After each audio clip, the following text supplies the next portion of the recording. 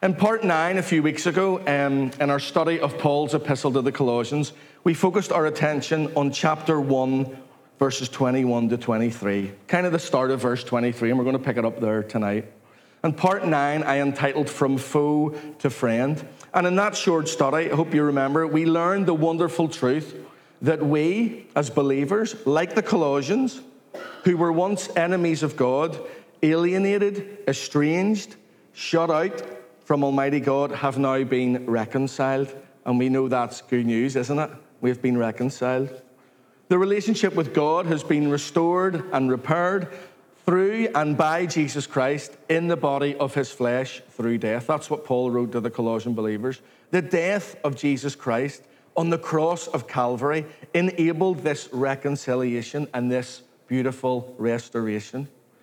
Church, let's never take for granted concerning what Jesus has done for each and every one of us. Let's never take that for granted. Let's never forget the price that he paid to bring us back to the Father, back to God, after repairing that broken relationship that man had with God ever since the fall way back there in Genesis. And why did he do it? Why do it at all? Well, verse 22 gave us these wonderful words: to present you holy and blameless and above reproach in his sight. Church, this is truly incredible. By the sacrifice and by the substitutionary atonement of the Son of God, we now stand alongside those Colossian believers. We stand before the Lord of all creation, the one true God who was and is soon to come. We stand holy before him. Isn't that amazing? We stand clothed in his righteousness. And Jesus is presenting us to the Father, blameless and above reproach. Church, that's good news. That's very good news. And it's good news for every single one of us who have confessed Jesus as Lord and trust in him as Savior. And 2 weeks ago, I finished by saying, we are now friends of God. Do you remember I sang the start of that? I am a friend of God. Well, it's truth. That is truth. We are holy, blameless, and above reproach in his sight. What did it mean to be morally pure in the sight of God, sacred, set apart, consecrated, a most holy thing, faultless, unblemished, without blame, unreprovable, without accusation, and irreproachable? Amen, amen, amen. Praise the Lord. All those things, that is what we are. Look, church, do you see what he has done for us? Do you see it? And do you see where we now stand? That was good news for all of those believers in Colossae, and it's brilliant news for all of us tonight. But remember, there was an if. There was a condition. You see, God had done his part, but now he asked the Colossians, and I do believe he's asking us to do our part too. You see, we don't get to live how we want and trample the sacrifice of Jesus underfoot. We don't. We have our side of the deal to uphold. You see, God has standards. We talk about them all the time. God has standards. He has commandments that we must obey if we are to stay in that close, intimate, restored relationship that he has provided. He did it. He made a way, but it's up to us to stay in there, to stay committed, and to stay in that intimate relationship with him.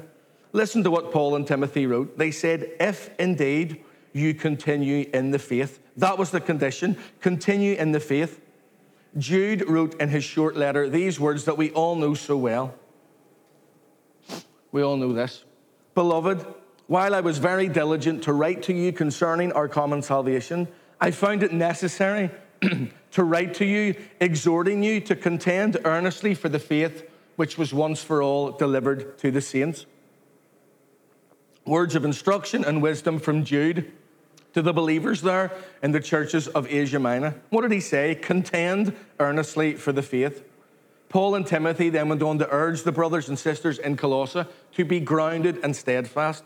Grounded was to stay in a firm foundation, to be rooted, to be planted, to be established. Steadfast was to be settled, to be in a place where you are literally immovable. You see, Paul encouraged and he was exhorting the believers to stay in the faith, to stay grounded, to stay rooted, to stay stabilized, to stay settled, and to stay steadfast. And thirdly, then he exhorted the Colossians to be moved away, not be moved away from the hope of the gospel. Paul was saying, my Colossian friends, You're friends of God. This gospel is good news. It's a message of hope for all who hear it. And now that you've heard it, now that you've received it, I don't want you to be removed from it in any way, because there's nothing else like it. There's nothing else like the good news that you've heard. There's nothing like the good news that leads to salvation and the life eternal in Jesus Christ. Paul was saying this is the true hope. It's not a false hope. It's not a fake hope. It's not a hope that's going to lead you astray. It's not going to lead you down somewhere where you don't want to go, to a destructive end or to no hope. This is hope with substance and foundation. It is the truth of God given unto you. And Paul wanted to beg the Colossians to lay hold of that faith and not let it go. He was saying, stick with the faith. Be grounded, be steadfast. And don't let any of that hope you've had in the good news get away from you. Don't let it go, and that gift of salvation that's been freely given to you. Do not be moved away. And this message, this gospel of hope, Paul continues in verse 23 of chapter 1. And this is the second half of verse 23 that I left off at. He said that this gospel was preached to every creature under heaven, of which I, Paul, became a minister. What's Paul saying? I'm a minister of this glorious gospel of grace, and I was called by Jesus Christ. I was called by God himself to preach this. Now, this word translated as minister, it's probably from an obsolete Greek word, a word that we don't have anymore, which meant attendant, an attendant, a waiter, or a servant. It can even mean a waiter at a table or in other menial duties. Specifically, it can be a Christian teacher or pastor, maybe a deacon or deaconess. Ooh, glory. Ooh, glory. Ooh. Ooh. Deacon, minister, or servant, okay? That's what this word means. A true minister is one who executes the commands of another, or who executes the commands of his master. And so here it's simple. Paul was executing the commands of another, and this another was the Lord himself, Jesus Christ, Paul's master. And after Paul's life-changing moment with the Lord on the Damascus Road, we all know the story in Acts chapter 9, Paul is now on a mission from God. He was Saul, as we know, a servant of his religious zeal and passions, and he was a Pharisee of Pharisees.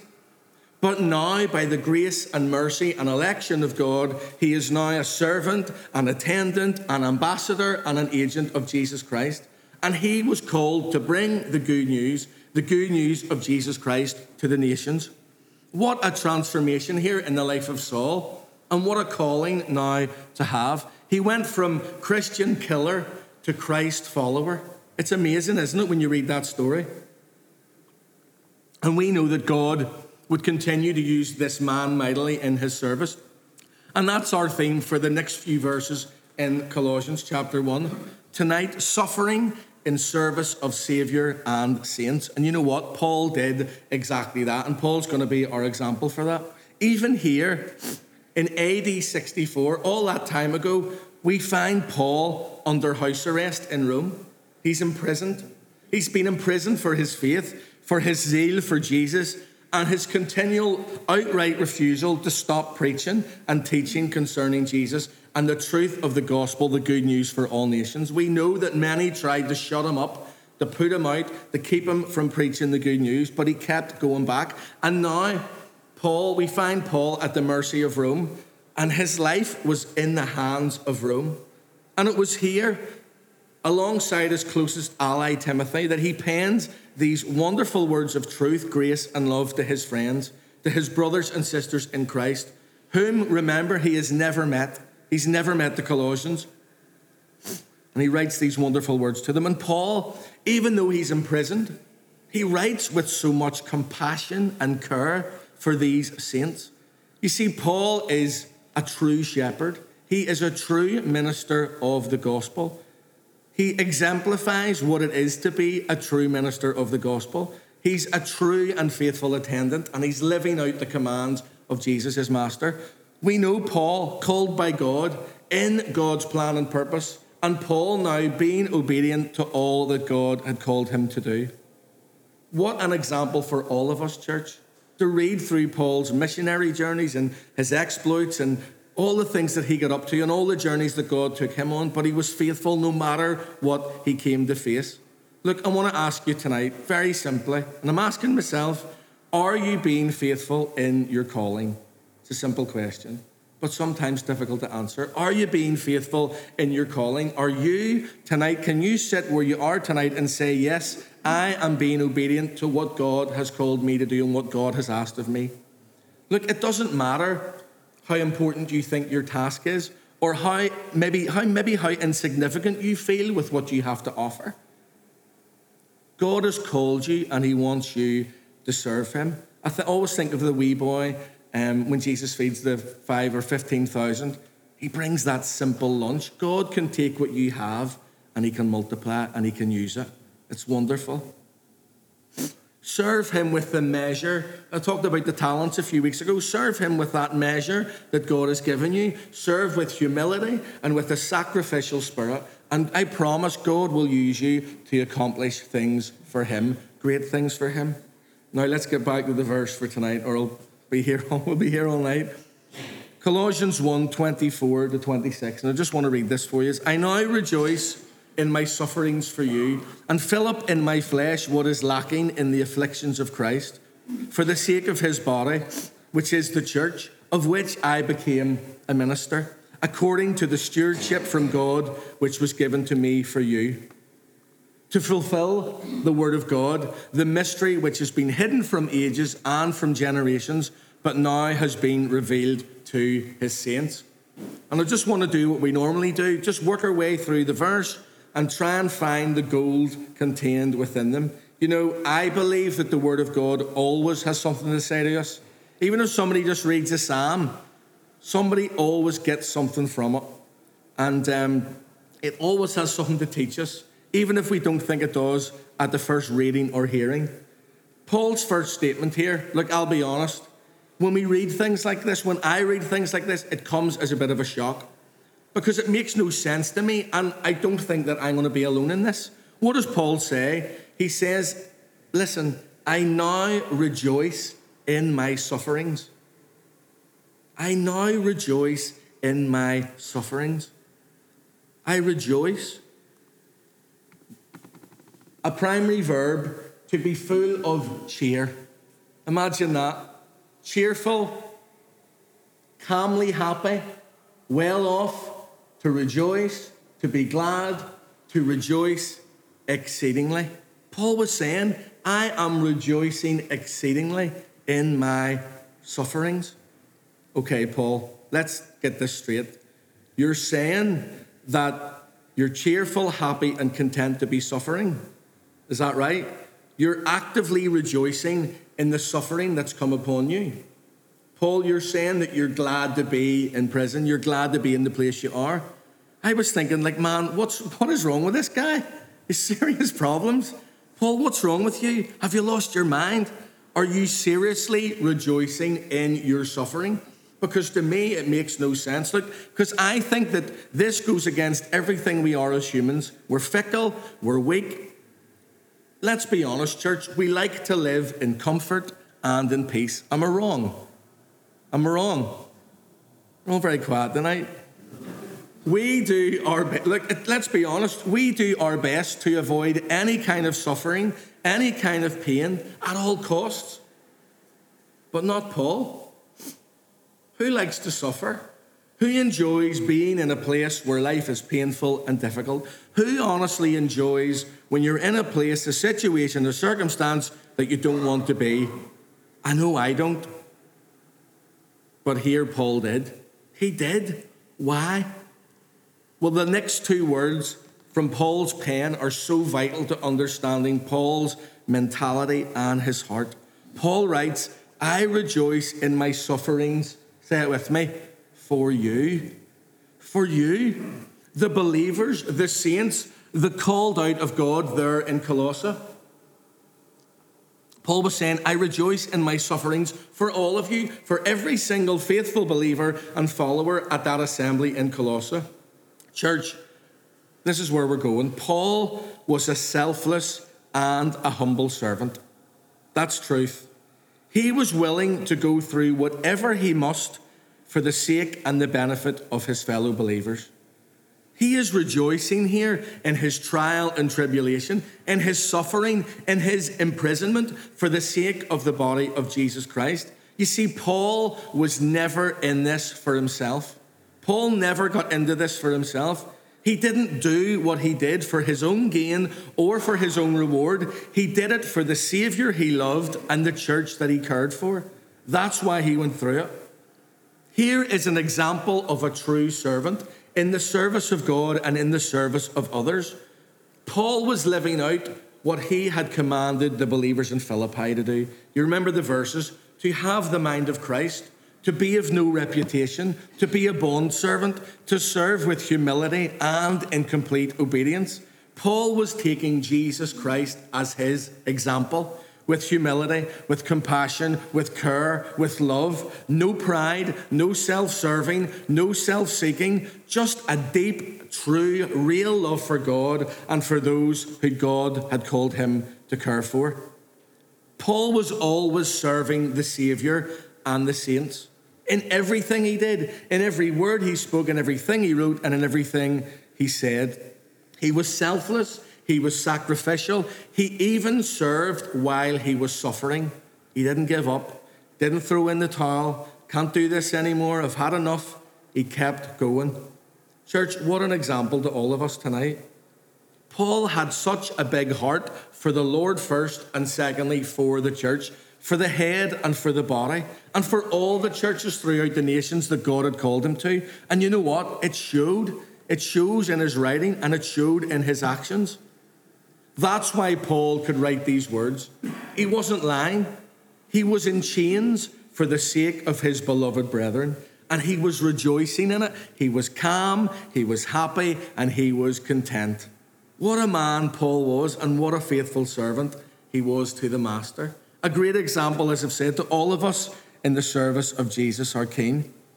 We know the passage. James, a leader in the early church and a companion in the gospel with Paul, wrote these words: "My brethren, count it all joy when you fall into various trials, knowing that the testing of your faith produces patience.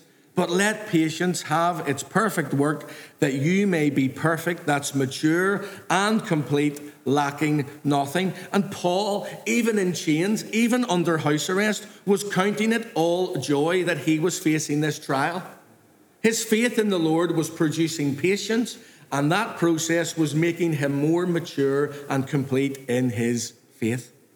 Even while stuck in prison, Paul continued to serve the Savior and the saints with joy and calm contentment. Church, what faith in the Lord that Paul had. I would love to have faith like that. I honestly would. I'm envious of Paul's faith. Maybe some of us could do with a bit of that, couldn't we? Maybe some of us need that process, that test to refine us and make our faith in Jesus just that little bit stronger. You see, a trial, we know it's a test of faith which produces patience. And when that process of patience is done, we are more mature and complete in Christ. That's why we go through it. Look, let God have his way in your life, and let the test of faith bring you closer to him. Paul continues in verse 24 with these words: "I now rejoice in my sufferings for you, and fill up in my flesh what is lacking in the afflictions of Christ, for the sake of his body, which is the church." Church, I'm going to be honest with you. When I began to study for this, I had to read those words a number of times because I was quite confused and taken aback by what Paul had said. Listen to what he says again. "I fill up in my flesh what is lacking in the afflictions of Christ for the sake of the body." Now, hold on a minute, Paul. Are you saying that there was something lacking in what Jesus Christ did? Did he not do enough? What exactly here was lacking in what Jesus Christ did? I thought, Paul, you're wrong here. You're wrong. There was nothing lacking in the afflictions of Jesus Christ. You've made a mistake. To be totally honest, I was a little caught off guard by these words until I understood the context of what Paul was actually saying here. Paul was not saying that Jesus that what Jesus had done on the cross through his death, the atonement, his sacrifice, that somehow it was lacking in affliction and merit. No, that's not what Paul was saying. And I was so glad to read that, or me and Paul wouldn't be friends anymore. You see, Paul is writing here in the context of service. And as we mentioned earlier, Paul is under house arrest in Rome. And Paul sees his sufferings as something that was working out for the good, the benefit, and the sake of others. For the body of Christ, this was always his focus. For his beloved at Colossae and for others. Church, understand that this word that Paul uses here, translated as afflictions, is never used in the New Testament to speak of what Jesus did on the cross. It's the word thlipsis, okay? And look at the meanings there. It's to be afflicted, to be in anguish, to be burdened, to be in persecution and tribulation and trouble. It's oppressing together, oppression or distress, to suffer trouble. Church, Paul here is making reference to the affliction that Jesus suffered in his earthly ministry as he walked and talked with his disciples, as he taught and as he healed the people. And Paul is simply stating that those afflictions are not yet complete. And in this sense that Paul is using, Jesus still suffers as he ministers through Paul, through the other apostles and us, his elect people. Be sure you understand this, as I do now, thankfully. Paul was attaching no atoning or saving value whatsoever to his own sufferings as he served Christ in the church. The afflictions of Christ that Paul writes of here are never related to the redemptive sufferings of Christ, but they are speaking of ministerial or servant sufferings that Paul and others had and would bear for the sake of the body of Christ, for the church, for the called out ones, for the assembly of God. Look, church, these words came to my mind as I studied for this. Jesus said, if the world hates you, you know that it hated me before it hated you. If you were of the world would love its own. Yet because you are not of the world, but I chose you out of the world, therefore the world hates you. Remember the word that I said to you, a servant is not greater than his master. If they persecuted me, they will also persecute you. If they kept my word, they will keep yours also. But all these things they will do to you for my name's sake, because they do not know him who sent me. And church, what about these words that we all know from the lips of Jesus?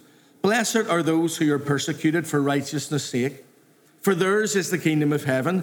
Blessed are you when they revile and persecute you and say all kinds of evil against you falsely for my sake. Rejoice and be exceedingly glad, for great is your reward in heaven. For so they persecuted the prophets who were before you. You know, Jesus knew what his followers would face. He knew what they would face. But Paul went ahead with the mission. Paul was God-focused and he was others-focused. He was God-centered and he was others-centered. Everything he did was for the benefit of the elect, for the body of Christ. I've said it wasn't for himself. He wasn't in this for himself. He was in it for his master, for the Lord Jesus, and for those that he had been given care and charge over, the believers in Colossae and all the believers in the known world. Paul had been called to preach to the nations, and that's exactly what he did. He didn't grumble or complain when things came against him, and they did. He just dusted himself off and on he went. Listen to what he went through. We know this so well. Are they ministers of Christ? I speak as a fool. I am more. In labours more abundant, in stripes above measure, in prisons more frequently, in deaths often. From the Jews 5 times I received 40 stripes minus 1. 3 times I was beaten with rods. Once I was stoned. 3 times I was shipwrecked. A night and a day I have been in the deep. In journeys often, in perils of waters, in perils of robbers, in perils of my own countrymen, in perils of the Gentiles, in perils in the city, in perils in the wilderness, in perils in the sea, in perils among false brethren, in weariness and toil, in sleeplessness often, in hunger and thirst, in fastings often, in cold and nakedness, besides the other things, what comes upon me daily. He goes through all of that, and look what he writes. My deep concern for all the churches. Now do you see what his focus was? Did you just hear what Paul went through as he served and suffered for the Savior and for the saints?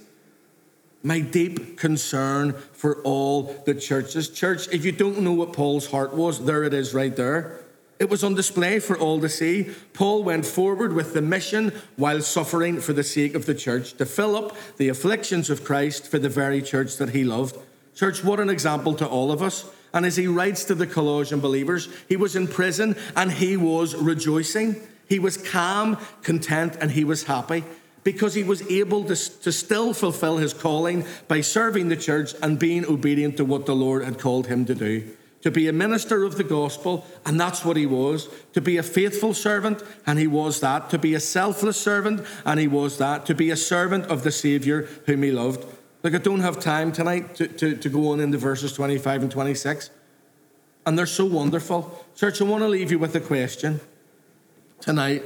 Are we, like Paul, are we prepared to suffer in the service of our Savior and of the saints? Are we? Are we really prepared to go through whatever comes, still faithfully serving the Lord? Listen to these words from Paul as he wrote to his young friend Timothy.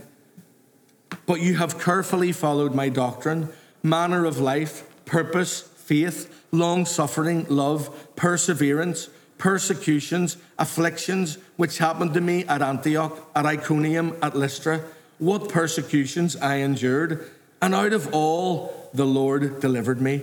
Out of them all, the Lord delivered me. Yes, and all who desire to live godly in Christ Jesus will suffer persecution. Church, did you read that? Did you hear it? All who desire to live godly, a life for Jesus Christ, will suffer persecution. But look at what else Paul said. And out of them all, the Lord delivered me. Amen. Out of them all, the Lord delivered me. The Lord came to Paul's rescue time and time again, and he can do the same for you. And what about the words of comfort that Paul wrote to the divided church there in Corinth? My grace is sufficient for you, for my strength is made perfect in weakness. Therefore, most gladly, I will rather boast in my infirmities, that the power of Christ may rest upon me. Therefore, I take pleasure in... There, he's at it again. I take pleasure in infirmities. What's wrong with this guy? Therefore, I take pleasure in infirmities, in reproaches, in needs, in persecutions, in distresses, for Christ's sake. For when I am weak, then I am strong. And James 1 again. This is from the Voice translation. Don't run from tests and hardships, brothers and sisters. As difficult as they are, you will ultimately find joy in them. If you embrace them, your faith will blossom under pressure and teach you true patience as you endure. And that true patience, brought on by endurance, will equip you to complete the long journey and finish and cross the finish line, mature, complete, and wanting nothing. Church, Paul suffered with all joy in his service of the Savior and of the saints. Will we? That's what I want to ask you tonight. He knew that he was called and he did not give up the fight or the faith. Will we take Paul as our example tonight? Will we live for the benefit and the sake of our Savior and our fellow saints? We are all called to suffer in the service of the Savior and the saints. I just want to know, how will we respond? How will we react? I pray that we can be like Paul and rejoice in our sufferings for the King and for his beautiful bride. Amen, church. I love you all. Let's stand together. Thank you for your attention.